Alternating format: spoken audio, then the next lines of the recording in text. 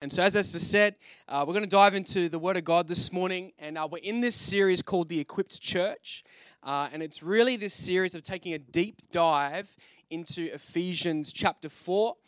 Why are we doing this? Firstly, because we really sense the heart of God that He wanted us to preach from this passage. But secondly, because this is an important passage for our church, along with Matthew 28, which is go into all the world and make disciples. Ephesians 4 helps us. Those two passages help us fulfill the vision of this house, which is, it's going to come up on the screen, to build a house focused on making disciples who wholeheartedly follow Jesus in all areas of life. And so as you can see, this is why we've landed on the name Disciple House, because we want to build a house, build a family of God, build a church that would be focused on making disciples. And so Matthew 28 gives us the mission. It tells us what to do.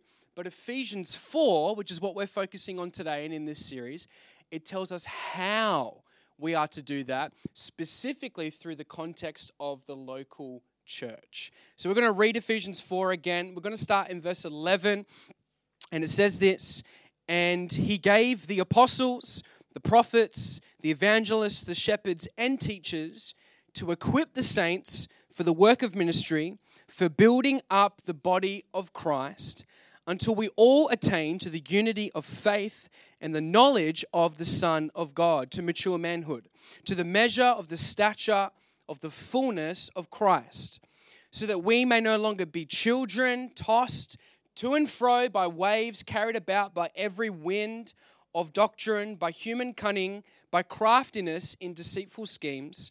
Rather, speaking the truth in love, we grow up in every way into Him who is the head, into Christ, from whom the whole body, joined and held together by every joint with which it is equipped, when each part is working properly, makes the body grow so that it builds itself up in love."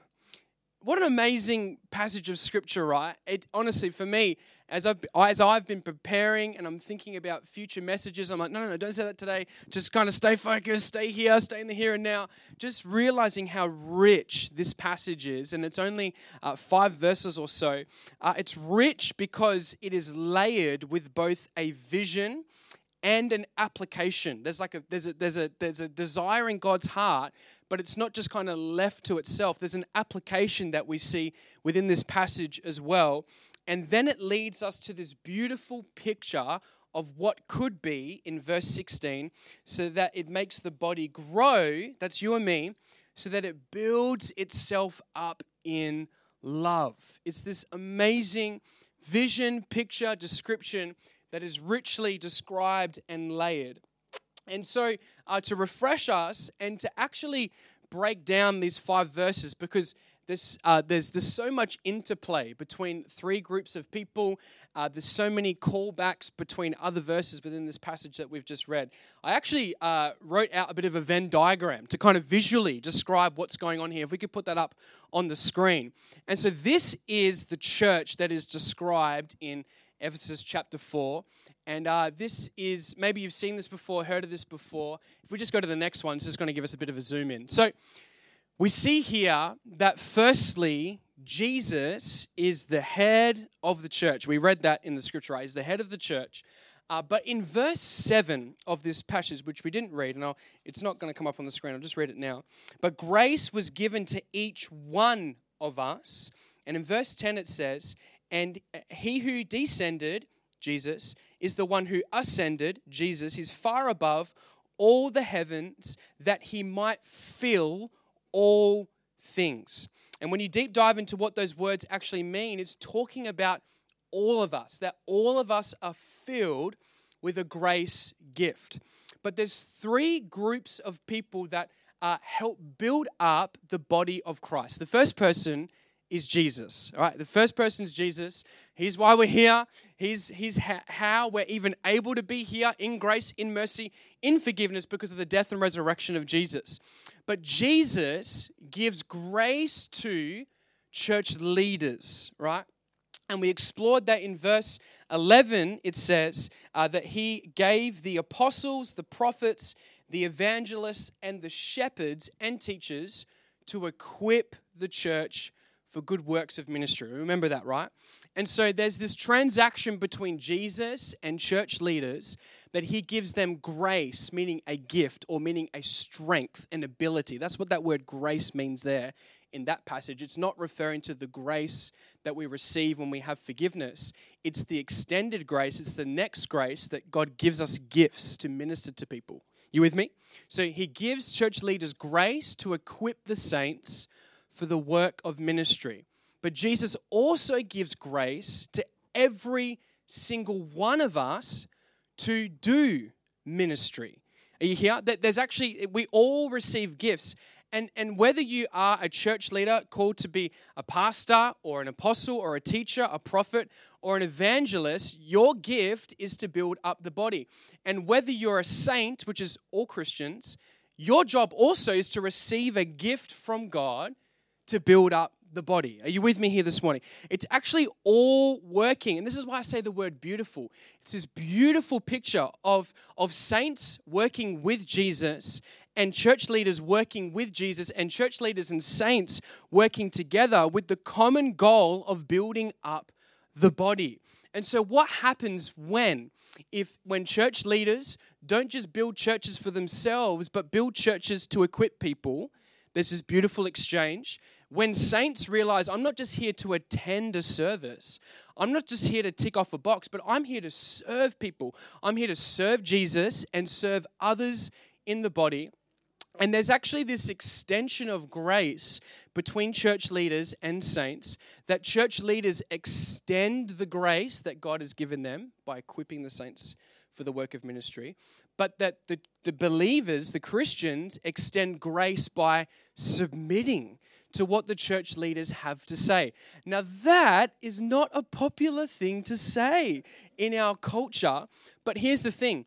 Do you see how, and this is, how do I describe this? How do I show this?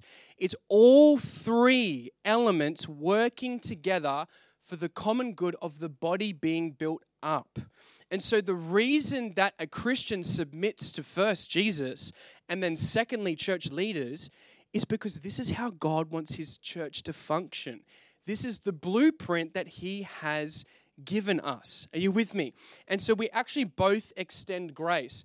And at times, if you've been hurt by church or disillusioned by church, maybe some church leaders haven't lent into an equipping heart, more of a heart that like, here, build my kingdom, help me do this, help me do that. We can be kind of reserved in coming under. But when the heart is pure, when the heart just wants to equip people to then have the saints do work of ministry and the church leaders do a work of ministry, the body is built up. And so Jesus isn't out of the picture, by the way. He's constantly helping us at the same time as well, because people can't heal people. Jesus heals people. We can't get revelation out of the word unless the Spirit of God speaks to us. And so we can't have a separate element. It's not going to work. It's not going to function. And so what happens is when all three people understand their grace, Jesus fully understands his grace. It's more about us understanding what we're meant to do. When all three work together, the body is built up. And the exact Greek words that Paul is using here is actually using construction terms to show that the church is strong, that it's sturdy, that it can withstand seasons, that it can help itself, that it's a point and a place of strength. And so what are the fruits? And we read all of these words come out of the exact passage that we just read out. We read that at the end, this amazing picture of love, that we're loving each other. As Christians, we're loving Jesus, church leaders loving Jesus, and church leaders and saints loving each other. It's this amazing interplay of us really just building towards love, building towards truth, that all of us are hungry for truth, that we're also hungry to mature in Christ, that we're hungry to serve Jesus and one another, and that because of that, when there's love and there's grace and there's service, there's unity. And when there's truth around what we believe and what we stand for, there's this beautiful unity that takes place. And then, we're growing and we are unified. Now, if I could put one more circle within the circle of the body there and not ruin this beautiful Venn diagram, really love is actually at the core of everything. And you might say, no, Jesus is at the core of everything. Jesus is love. It's who he is. We didn't make up love. It's who he is. And so at the core of even that, right in the center, what is sustaining everything is love. Jesus' first love for us. Church leaders hearing the call to love and build up the church, and saints realizing that church isn't just about them attending, but it's about them participating in this beautiful picture of the body being built up together. And when I say body, I mean a few things. Yes, I mean the church, the organization. But more than that, it's the people. The body is us. We're not a body when we just gather in a building. Next week, or in a couple of weeks' time, we're going to the park. The body's just going to move to another physical location. We're all still there together. Are you with me? And so this is the picture that this passage paints. And so when a church functions this way, it understands truth, it grows in maturity, it grows numerically, it is unified, and even Paul specifically states that it's functional, that it's actually working properly, that each part is moving according to how it's needing to be moved, and it's built upon this whole goal of loving Jesus, loving believers, and loving church leaders. And so today, what I want to do is I actually want to focus on one of the fruits or one of the things that is built up in the body, and I want to talk about maturity. I want to talk about growing in maturity in Christ. Immaturity is a wall we've all hit at one point in our life. And I'm not just talking about our walk with Jesus. In general, we've all hit that wall where our immaturity isn't matching up to the space that we're in or the season that we're in. And it's a brick wall we hit, and we realize, like, hey, I need to grow up. I need to get more mature. I need to kind of work on myself. And we've all hit that. And obviously, it's mostly highlighted during our childhood and adolescent years and even our young adult life. But who knows that maturity doesn't necessarily come with age. That maturity isn't dictated by the amount of times that we go around the sun. That maturity actually has to be this thing that we desire and that we actually work on.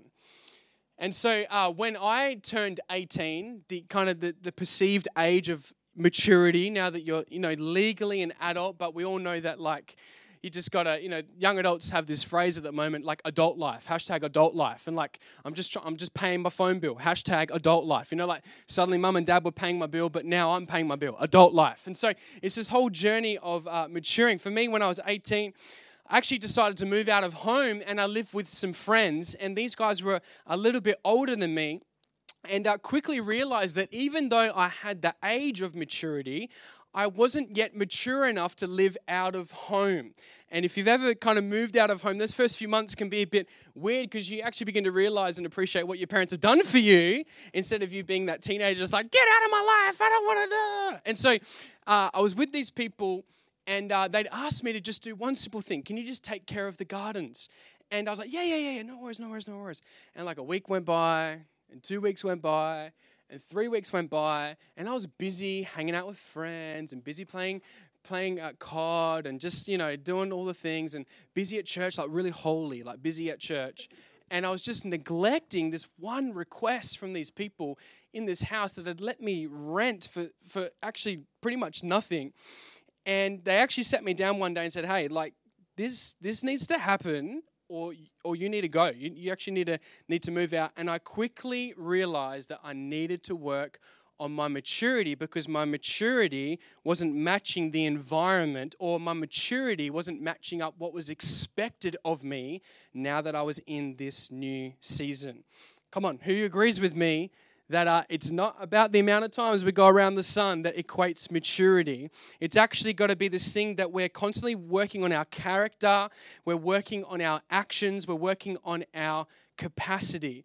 And so just like it is in the natural, so it is in our supernatural walk with Jesus. Just because you've done years with Jesus doesn't mean that you are mature in Christ. It actually doesn't equate to that. Just because you may have been in thousands of church services and I have, let me tell you, it doesn't mean that you are actually a mature believer in Jesus. Being in an environment or going around the sun multiple times doesn't dictate your maturity. Your maturity is dictated on your ability to put the work in, to actually grow up, to work on yourself and hunger after God. And Pete Scazzero, in his book, Emotionally Healthy Spiritually, when talking about emotional and spiritual maturity, says this: I was a Christian for 22 years, but instead of being a 22-year-old Christian, I was a 1-year-old Christian 22 times. And who at times has felt like that? You know, that like, man, I'm here, I've been following Jesus, but I keep seeming to go around the same problem, the same issue over and over again. I'm like, yes, God, I should pray. No, I fall back into old habits. Oh, we hit another brick wall. Okay, I got to pray again. And we just go around and around in circles as we go on this journey with Christ. And while this is funny, and honestly, when I read that for the first time, I was like, there are certain areas in my Christian walk that, yeah, I'm a 22-year-old Christian just kind of going around the same thing over and over again. Sadly, while this is a funny description of maybe where people are at, I actually believe it's an accurate picture of the state of the church. That sadly, many people's walk with Christ is like that. It's just, we grow up a little bit and then we actually don't take that next step into maturity. Sadly, that many people haven't been challenged or haven't had the revelation that maturity is a big deal to God when it comes to us walking with Him. How do I know this? The Bible is full of verses that I don't have time to go into today that speak on not being children in the faith, but being mature in our faith. But specifically here in Ephesians 4, it teaches us that one of the goals of His church, as Jesus, church leaders, and saints work together, is that it would birth maturity in every single believer, saints and church leaders alike. And so this is one of the goals. This is one of the hearts of Jesus, that His people would be mature. But before we kind of dive into what that looks like and how we apply that to our life, there's one more thing that I need to mention. We need to remember the kind of context as to what Paul was speaking into here. Because Paul isn't just speaking into the individual, on the individual level in terms of maturity. He's actually also talking about maturity at a corporate level. And there's this interplay and this change of language as we read this passage. And so one more time, I'm going to read Ephesians 4 again and begin to decipher and pick out, is God talking about individual maturity or is He talking about corporate maturity?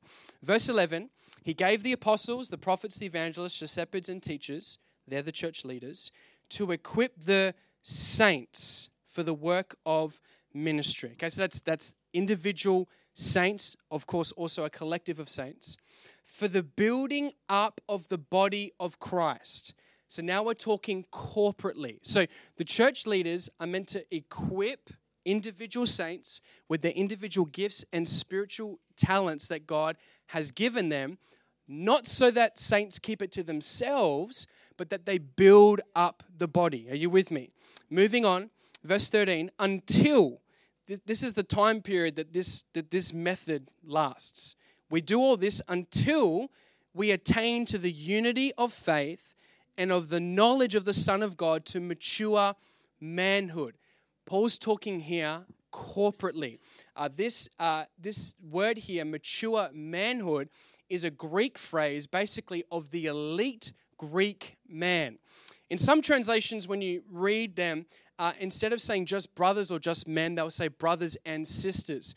But every translation here doesn't make that distinction. It actually specifically says this phrase because Paul's using what was normal to him and what surrounded him to kind of communicate that we want to be built up into the fullness of Christ. And at that time, the elite person on earth was the Greek physical physique, where the Olympics kind of started, kind of picture that. That's what Paul's trying to say here. So he's actually talking corporately here. Moving on to the measure of the stature of the fullness of Christ, so that we may no longer be children, individual level, tossed to and fro by waves and carried about by every wind of doctrine, by human cunning, by craftiness and deceitful schemes. Rather, speaking the truth in love, we are to grow up, individual, in every way, into him who is the head, into Christ, corporately, from whom the whole body, corporately, joined together and held together by every joint with which it is equipped, when each part, individual, is working properly, makes the body, corporate, grow so that it builds itself up in love. So you see this picture. Paul's saying individual believers need to work on their maturity, and then once they do that, they come and bring that into the body of Christ, and the corporate body, the body of Jesus, the church of Jesus Christ, becomes this place of maturity so that it can do amazing things in the community. And so why? Why does Paul chop and change between individual and corporate maturity? Why? Because you can't have one without the other.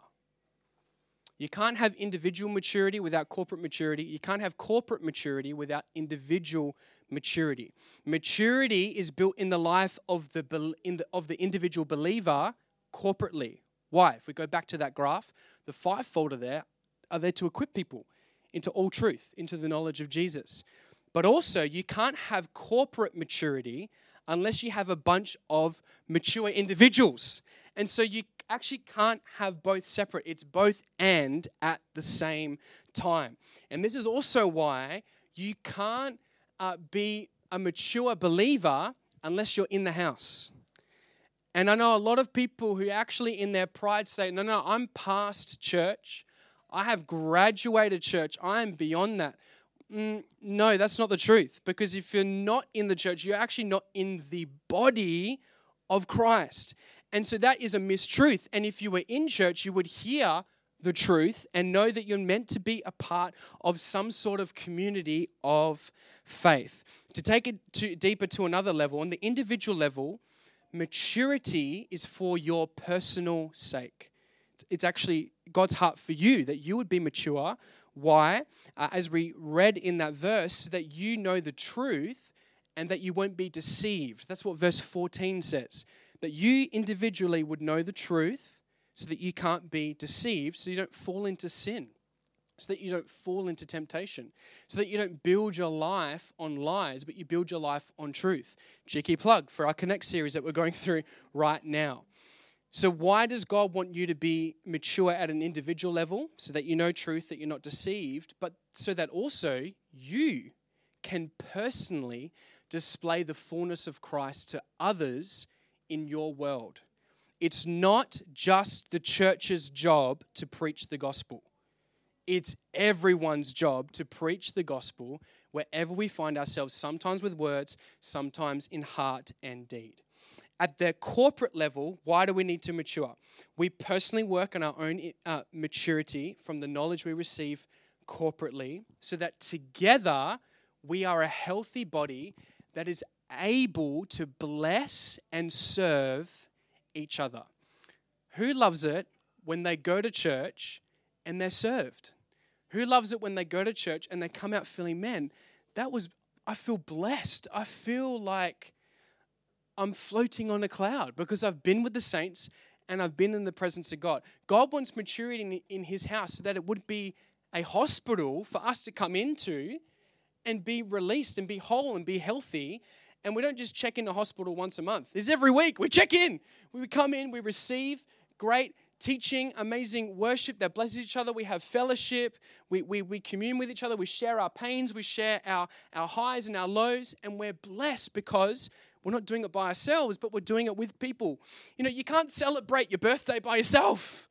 It's something when you celebrate it with people. And so you want to celebrate life not on your own, but you want to celebrate it in community. And also so that the fullness of Christ can be displayed to the world through the church. And sadly, at the moment, we're not doing a good job of that, specifically in the Western church. To be honest, I feel like God's doing a real deep work and cleansing in the church. And we're seeing all of this sort of stuff come out, and it's not even just one denomination, it's cross-denominational, and it's all come out of the season that we've gone through with COVID, and God is using that to bring about stuff and bring his church back to the place that he wants it to be. And how do we know where God wants his church to be? We read the word, and we base our structure, and we base our desires, and we base our growth, and we base our heart on what the word of God says, not off some sort of idea of man. We stick to the structure that has stood the test of time. We hang on this. Everything hangs on what God's word says. And so this is why, and you might be like, Sam, this is a lot of Bible. No, this is the manual that we're going to build this church on. And we want to unpack the blueprint that God has for this house so that it would grow healthy, so that God's blessing and favor would be upon this house. And so you can argue this, that if we're not individually mature and if we're not corporately mature, you can argue that the effectiveness of a church, you can argue that the effectiveness of a church's ability to reach the community hangs on its level of maturity. That if we don't have personal maturity in Christ, if we don't have corporate maturity, it actually holds us back from being able to reach and bless our community. Maturity will reach the community. It will. As we grow in maturity and understanding in Jesus, as we grow in maturity and understanding of what the body is and what it's meant to do, it's going to bless this community in Jesus' name. And so this is why, to answer the question, why maturity is such a big deal to God. At the individual level, he cares that you would know the truth, that you would be set free. But corporately, he cares that his body would be a place of health, that it'd be a place of blessing, that not only Christians, but also people who don't believe can come in and not feel judged and not feel unloved, but feel accepted and loved and brought into the kingdom of God. And so if maturity isn't something that is a guarantee with time, and if it is also a big deal to God, I guess the question this morning is this: how do I grow in maturity? And what does maturity in Christ look like? 5 really quick practical points this morning. Number 1, maturity starts with me. Maturity starts with me. Hebrews 5 says this, 11. About this we have much to say, and it is hard to explain since you have become dull of hearing. Paul's not holding back here. For though by this time you ought to be teachers, you need someone to teach you again the basic principles of the oracles meaning the word of God. You need milk, not solid food, kind of a callback to infancy. You're not ready. We're just transitioning Caden to solids, and he's only just become ready for that. Paul's saying, you believers aren't ready for meat. You aren't ready for solid food. You still need milk. For everyone who lives on milk is unskilled in the word of righteousness since he is a child. But solid food is for the mature, for those who have the powers and the discernment trained by constant practice to distinguish good from evil.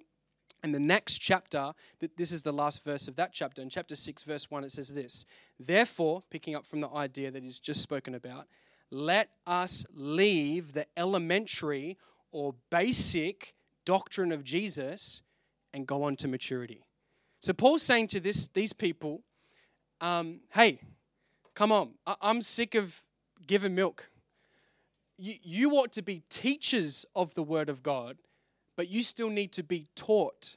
And and he actually lays on this kind of command, this kind of decree: work on your maturity in Christ. And how do we do that? I really highlighted that in verse 14, by constant practice. It's not on the church for you to grow in maturity. It is that we would preach maturity, that we wouldn't just preach some parts of the word, we preach the whole word. But it's then on you to go home and do the homework, to be with God, to read the word, to pray. There it is, comes up every message. Read the word, pray, worship. This is how we grow in maturity. Maturity in Christ is not a guarantee or an inheritance when we receive salvation. Does a gym membership make you fit? No, it just gets you in the door. When you have the gym membership and you go in and not stand there and do nothing and scroll, but when you get in there and you actually do the work, you get fit. A gym membership ain't going to make you fit. It's just going to make you less rich. It's just going to deplete those finances. But when we use that gym membership, it actually enables us to be fit. And it's the same with our journey in Christ. We have membership, salvation, but we actually need to do the work of maturity, sanctification, so that we can become mature in Christ. Maturity first starts with me. It's a conviction that only I can make. Sam, I can't make it for you. No one else can make maturity up for you. It's got to be a desire that you actually want and desire. Number 2, maturity is the fullness of Christ. One of the questions that comes with maturity is, how do you measure it? How do you know what maturity is? What is the standard? And in our everyday life, psychologists will tell us that character, how we speak, actions, and knowledge that's applied through wisdom, shown through our actions, our character, and how we speak, kind of shows where someone is in that level of maturity. And normally when we use this kind of model, we measure maturity by comparing ourselves to others. Like, I'm more mature than this person, but I'm not as mature as this person. And so I'm climbing this ladder to become like this person, whilst we're also saying, oh, no, I'm more mature than these people. I don't want to hang out with them because they're not as mature than me. It's actually prideful. And so that is kind of the world's standard, the world's basis of what we measure maturity on. And as believers, we take those measurements, character, how we speak, actions, but we put it through the lens of Christ. And so what is maturity? Jesus. Full stop. The beginning and end of maturity, what we're striving for, what we're pushing towards is Jesus. Who is our greatest example? Jesus. How do we measure maturity? Jesus is our measure. And so as believers, we both use the measure and we strive towards the fullness of Christ. Let's read verse 12. To equip the saints for the work of ministry, for building up the body of Christ, until we all attain to the unity of faith and to the knowledge of God, until we all attain to mature manhood, to the measure, it's our measuring stick, of the stature of the fullness of Christ, so that we will no longer be children. What is maturity? What does it look like in the Christian life? How well do you look like Jesus? How much do you sound like Jesus? How much do you love like Jesus? How well do you act in every single environment that you go into like Jesus? That we've not got masks on, that we take on and off when we go into different environments. That's maturity. When we're this person in one environment, when we're another person in another environment, that is immaturity. We're playing games. No, Jesus is the standard. And I'm going to keep following him. He's the beginning and end of maturity. Let's put this into practice. What does a mature character look like? Not the person next to you, not the person at work, not even your grandfather or grandmother that you really want to strive to be like. And that's amazing. Maturity is Jesus. That's the ultimate character. What does a mature tongue look like? Jesus. What does our actions look like? We need to ask ourselves, do my actions look like Christ? What is the basis of knowledge and truth? Christ. And so therefore that dictates where we're going, what we're striving towards. Kind of going to another level really practically, what does a mature marriage look like? Christ. And his relationship with the church. Actually in Ephesians, let's have a look here. Chapter 5, Paul uses the picture of Christ being the groom and the church being the bridegroom to show us a picture of what marriage is meant to look like. And so again, Christ is the goal when it comes to our marriages, not maths. Oh my goodness, that is not the standard. That's right down there, almost at the pit of hell. What does mature love look like? It looks like Christ. That's what mature love looks like.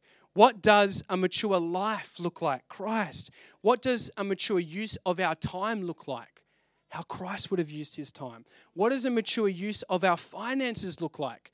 How Christ would have used his finances, and so on and so on and so forth. Who are we striving towards? Who are we pursuing? We're pursuing Jesus when we want to grow in maturity. You with me this morning?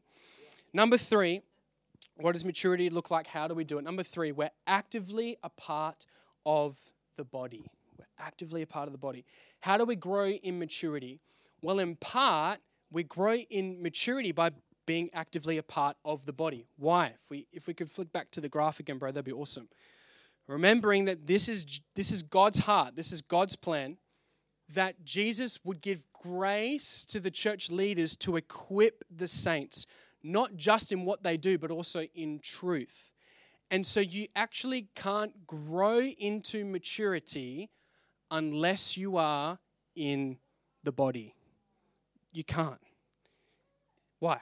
This is what this passage says. I'm not up here as a pastor today trying to just hold the sheep in and don't leave and don't ever go. You just can't. You cannot grow into maturity unless you are a part of the body. Why? Because Jesus is the body. And church leaders are the body. And you are the body. And when you actually separate yourself from the body, you're almost in a way separating yourself from what God wants for you, that you would be in this blessed, amazing, mature community. And that's why that community, that body that you're a part of, needs to be loving. It needs to be unified. It needs to be mature, because you can't grow in an environment that's not doing that. Are you with me? And so you need to be a part of the body. We see that in verses 15 and 16. Let's read them quickly. Rather, speaking the truth in love, that's what church leaders need to do. We are to grow up in every way into Him who is the head, into Christ, from whom the whole body, joined and held together by every joint with which it's equipped, thrown back to our individual gifts and talents, and this is the kicker here, when each part, when each person, when each believer is working properly, it makes the body grow so that it can build itself up in love. Okay, so how do you actively be a part of the body? 3 quick things. Number 1, being a part of a church community. You're in church today? Tick, bang, you're in. That's great. That's step 1 though. Step 2, serving others in that church community. Serving others through your love, serving others through your care, serving others through your listening ear, serving others through putting on amazing food for us. Thank you, Kaz. It's going to serve me greatly after I finish preaching this morning. Serving others through our gifts and our abilities and our talent, both in the natural and in the spirit as well, that God brings to us. There are things as your pastor that I can't do because I'm not graced to do it. I'm not the be-all and end-all. And this actually speaks into kind of how we have been building churches for the last 50 years. It's the couple, and they're the ones. And they do everything. And it's like, that's not healthy, because the body's not doing what it's meant to do as well, the gift that God has given them. And lastly, it looks like you making disciples. That's the fullness of Christ. Matthew 28, the fullness of Christ. He finishes his complete work with his disciples. And it's not full stop. He says, come on, keep doing what I've asked you to do and go make disciples. That's why we're here today, because those 12 obeyed those words, and the story goes on. Second last one, what does maturity look like? How do we attain it? Truth. Truth. Maturity is the ability to distinguish between good and evil, lies and truth. Verse 13, until we all attain to the unity of faith and the knowledge of the Son of God, to mature manhood, to the measure of the stature of the fullness of Christ, so that we may no longer be children. And he gives an example, tossed to and fro by the waves and carried about by every wind, leaning into this picture of a boat again, of doctrine, by human cunning, by craftiness in deceitful schemes. Now, Paul's writing to a people that don't have the complete Bible yet. Specifically, they don't have the complete New Testament yet. And so at that time, it was like, when's the next letter arriving? We need it. But for us, we are so blessed because we have this here and now today, the Bible. But we still have deceitfulness going on. We still have crafty things that the enemy, again, cheeky plug into our Connect series, that the enemy is behind to try and fuel us and take us away from truth. Why? Because the enemy knows that when believers know truth, they're going to grow into maturity. And when they grow into maturity, the body's going to be blessed, and that the community is going to be blessed by the good message of Jesus. And so truth is a brilliant measuring stick to know whether someone is mature in Christ or not, because they can distinguish between good and evil. And what is truth? Who is truth? It's Jesus. He's the way, the truth, and the life. Hebrews 5 again. About this we have much to say, and it is hard to explain since you have become dull of hearing. For though this time you ought to be teachers, you need someone to teach you again the basic principles of the oracles of God. You need not milk, but you need milk, not solid food. For everyone who lives on milk is unskilled in the word of righteousness, since he is a child. But solid food is for the mature, for those who have the powers of discernment trained by constant practice to distinguish good from evil. And so how do we know whether someone is growing in maturity in Christ? They're not constantly falling in the pit of evil, but they're striving towards the goal of goodness, and that's Jesus. Lastly this morning, how do we attain maturity? What does maturity look like? Maturity, once it's all complete, ultimately looks like love. Maturity is ultimately expressed by your love, your care, your concern, and your service for others. Verse 15, Ephesians 4. Rather, speaking the truth in love, we are to grow up in every way into him who is the head, into Christ, from whom the whole body, joined and held together by every joint with which it is equipped, when each part is working properly, makes the body grow so that it builds itself up in love. You know that in the natural, the greatest way that you know someone is mature is that they're not constantly thinking about themselves, but they're actually thinking about others. And when you receive that, you're like, man, I feel blessed whenever I'm with that person. But when you're with people who just think the world of themselves, you come away kind of depleted. You're like, there wasn't really an exchange there. It was just kind of them. And I was in the room, but there wasn't really a connection. And so it is in the natural, so it is in the spirit as well. That believers, as we come together, one of the goals is that we would arrive at a loving community as we, both as church leaders and saints, worship and love Jesus, and Jesus loves us by pouring grace upon us. The body begins to build, and it builds itself up in love. And again, what is love? What's the measurement of love? It's definitely not what our culture's saying. It's Jesus. Jesus is love, 1 John teaches us.